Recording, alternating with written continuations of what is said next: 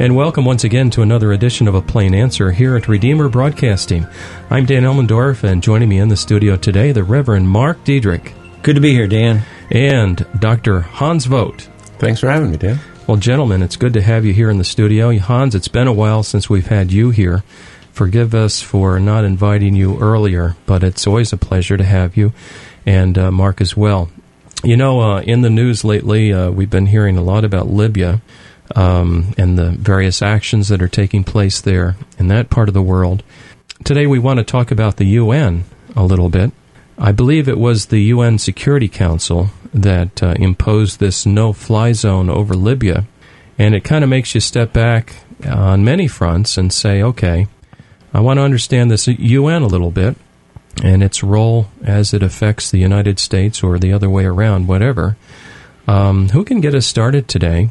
We want to look a little bit at the UN, and I suppose its ramifications in world governments. Well, I think one of the things, and Hans will be able to do this much better, but I'll just get us started. The UN was kind of an outgrowth after World War II, because between World War I and World War II, we had what was called the League of Nations. And the League of Nations was to be the organization that would end all wars, and of course, sure enough, it didn't work, and we were embroiled in a Second World War. And then out of that, in, 1945, October, actually, I think they talked about it in April, and then in October, I think they actually started what was to be the United Nations, which was going to be that organization that would get together and really would stop all wars and make things very peaceful for everybody. That's right. You know, in the late 19th century, you had some movements toward trying to create a body of international law. You had the Geneva Conventions, which initially dealt with establishing the Red Cross and care of prisoners and people wounded in battle. And then you had the Hague Conventions, which were the initial attempts to establish rules for war. But really, after World War I, you have, with the peace treaty that ended the war, the Treaty of Versailles, you have the establishment of the League of Nations. And President Woodrow Wilson, who was the American president at the time, really believed and hoped that the League would be a place not only to resolve differences without having to go to war and kill 20 million people again, but also that it would be a forum for the rest of the world to finally embrace the American model of democracy and economic freedom. And, of course, that never really happened either. So what was the time then that the UN originated? What year? Well, the League of Nations is from 1919 to 1946, actually. It goes out of business. All right. And then in World War II, you have an agreement. Actually, the big three, Stalin and Churchill and Roosevelt, agreed at the Tehran Conference in 1943 that they would create a new organization to replace the League of Nations. And the name United Nations was simply the name of the wartime alliance. Okay. So its intents, at least on the surface, are rather noble. Oh, yeah. Obviously, who wants war? And there's certainly the aspect of preventing war, but when you start looking at its charter, it's far more comprehensive than that. It's an encouragement of a whole lot of other things. And so, in one sense, it's almost kind of part of the thought with League of Nations, and a lot of these things that come about are really utopian endeavors. And you start looking at utopian endeavors, and you find out that, they're as old as history. You go back to the time of the Reformation, you have Sir Thomas More writing Utopia, the book Utopia. But the realities of utopia and what really happens and the fiction of utopia are two different things. If you look at for example, if you read Sir Thomas More's Utopia, there's great toleration in there. But if you look at Sir Thomas More's life, there was very little toleration. In fact, there's a strong argument to be made that he was the guy that was a big heresy hunter that had William Tyndale burned at the stake. So the UN has this kind of high and lofty goal. Any more information on the development background of the UN? looking at Hans here. I know you can't see that over the air. Well, it really grows out of a document known as the Atlantic Charter. In August of 1941, Winston Churchill and Franklin Roosevelt met aboard a destroyer off the coast of Newfoundland. Top secret meeting, actually so top secret they hired a stunt double to play FDR aboard the presidential yacht off the coast of Massachusetts, while the real FDR was off the coast of Canada. Interesting. But that Atlantic Charter laid out the goals of the Allies in World War II, even though the U.S. at that point was not officially at war. And, FDR summarized them up as the 4 freedoms afterwards: freedom of speech, freedom of religion, freedom from want, meaning economic poverty, and freedom from fear, meaning political oppression or tyranny. But the last point of the Atlantic Charter is really where you see the impetus for the UN. It says, they, meaning Roosevelt and Churchill, believe that all of the nations of the world, for realistic as well as spiritual reasons, must come to the abandonment of the use of force. They believe, pending the establishment of a wider and permanent system of general security, that the disarmament of such nations is essential. Oh, okay. Well, you guys agree with that statement? Well, it sounds I'll nice. Just lay it right out here. It sounds nice, but it flies in the face of the Bible. Okay. And the scriptures are clear that until Jesus comes again, there are going to be wars. There's going to be rumors of wars. There's going to be all manner of things. Mm-hmm. It's the human nature. And one of the problems that you have is you have the humanist idea of the perfectibility of human beings. And that's a problem. Mm-hmm. They tend to deny the original sin and the fact that people are born in sin. And really can't get their minds around what that is and what that all implies. The feeling I get is that, of course, we want a lack of war. We hate war. We don't want war. We would love to see an abandonment of the use of force, as this document says, but it's naive in light of a man's nature as the scriptures would describe it. And here's something else to consider because of the evil of human beings, is you can have a lack of war and have killing that runs rampant. I mean, after all, you just look at the Vietnam conflict. Right. I guess it wasn't really a war. It was a kinetic military action. Yes. We're going to get to that later. Thank you. Yeah. It was this whole police action. After we pulled out, after South Vietnam collapsed, then the killing really started.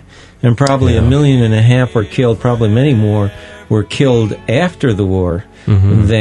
than actually in the conflict itself. Well, hold that thought a minute. I see we're up against the break. Today you're listening to A Plain Answer here at Redeemer Broadcasting. We're talking about the UN and its ramifications, and what got us talking about that is our recent action in Libya. Interesting discussion today, lots of history. Stay with us. We'll be right back.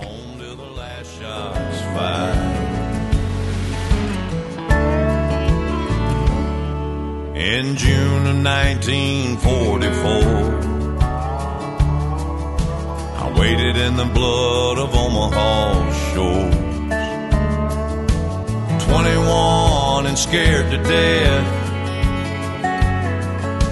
my heart pounding in my chest. I almost made the first seawall,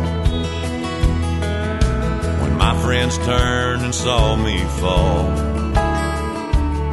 I still smell the smoke, I can taste the mud, as I lay there dying from a loss of blood.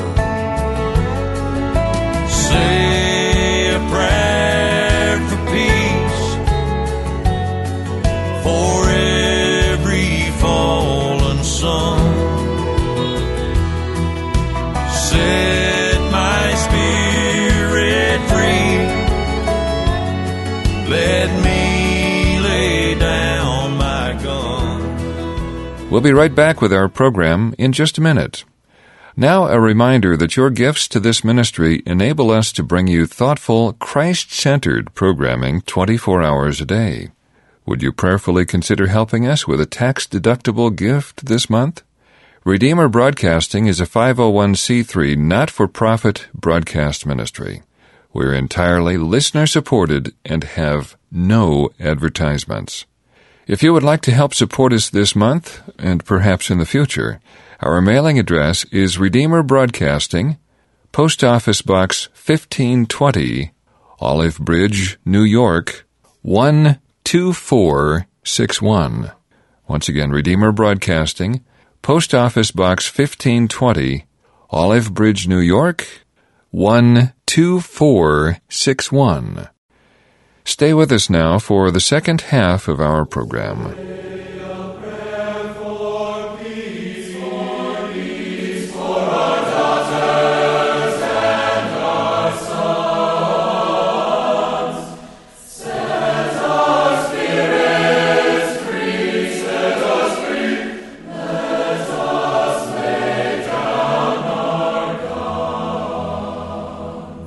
But we can't come home. No, we can't come home till the last shot's fired. And welcome back. You're tuned to A Plain Answer here at Redeemer Broadcasting. I'm Dane Elmendorf. Join me in the studio today, the Reverend Mark Diedrich and Dr. Hans Vogt. Today we're talking about the UN. We've covered a little bit about how it came about, what some of its original intents were.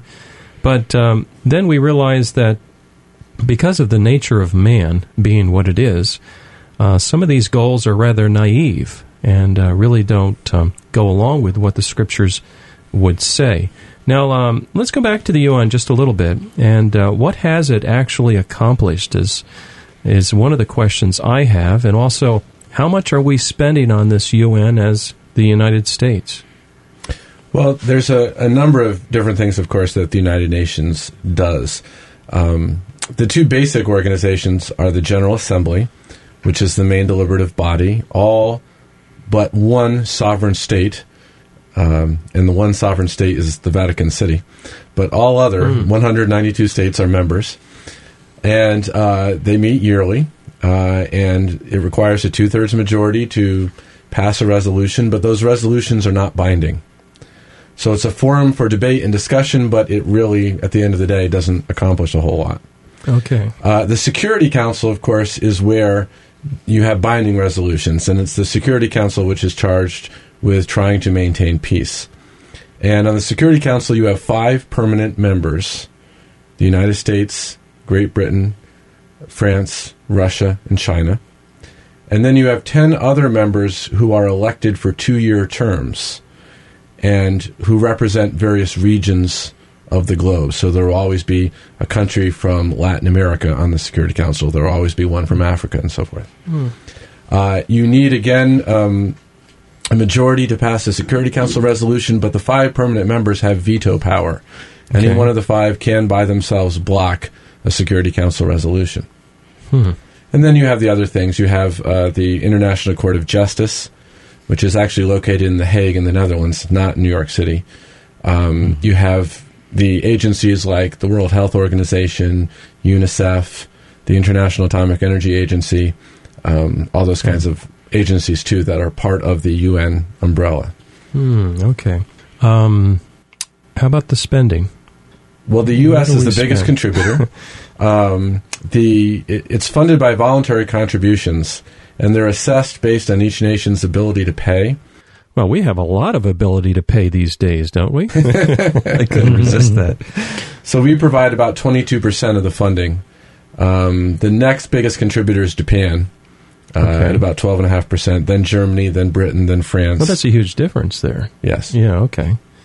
In China, what does China contribute to? You have it? China contributes about the same as Canada and Spain, which is a little over 3%. Didn't they just surpass us in manufacturing capability this past week? I think I heard something like that. The irony I always thought of this, you've got the Security Council, and at the time when it was founded, of course, it was the old Soviet Union. Again, one of the greatest oppressors in the world. along with the Republic of China, again, Right. one of the greatest oppressors in the world, and here they are on the Security Council.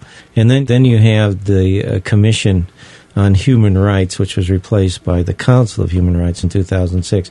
But in 2003, you had a Commission on Human Rights that was chaired by Libya. Oh, my. You know, and it's like, Yeah. they're chairing the Commission. And that gets me back to this original question. One of the original ones is, what does it actually accomplish? Yeah. You know, it may send a kind of a nice, touchy-feely message that you all want to talk together, but in terms of what is it really accomplishing, I'm not coming away with good feelings here. Yeah. All right. It's been most effective in situations where, first of all the great powers have to agree, because if they don't, they can veto it, right? Yeah. And it's been most effective in places where it's so obvious and so overwhelming. But the UN has also even avoided going into a lot of situations.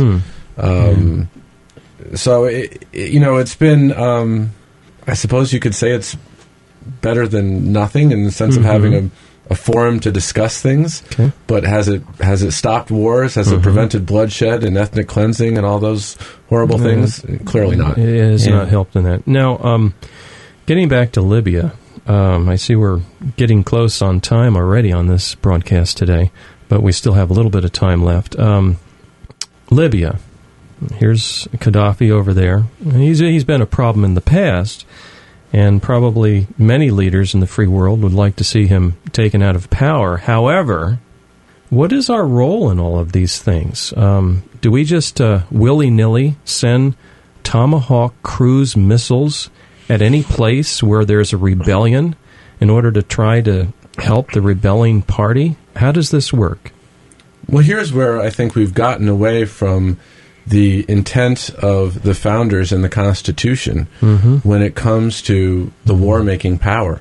Our whole constitutional system is based on separation of powers and checks and balances. Yes. And while the president is given the role of commander-in-chief and being in charge of the military, the power to declare war, to make the decision on when the U.S. military is going to be sent into a foreign country, it rests with Congress alone. So that is true. It rests with Congress. Yes. Okay. Now, the last time Congress declared war was in World War II. Yeah. Every president since World War II has sent troops into combat. Yeah. None of them have asked for a declaration of war. Some have sought congressional resolutions authorizing the use of force, but always giving them a very free rein over those decisions. You know, besides the constitutional part, and that's extremely key here, because you're talking about legalities and possible illegalities, it seems prudent to want to get the people of these United States, who are supposed to be united, behind an effort. And if indeed we're going to have our sons and daughters shed their blood, because that's what happens in war, then we had better get behind a war or else have nothing to do with it. I got to be honest with you guys. I have a hard time sending our loved ones over in harm's way if this war has not been declared by Congress. And if it's not a just war. You know, some time ago, we had talked about what constitutes a just war.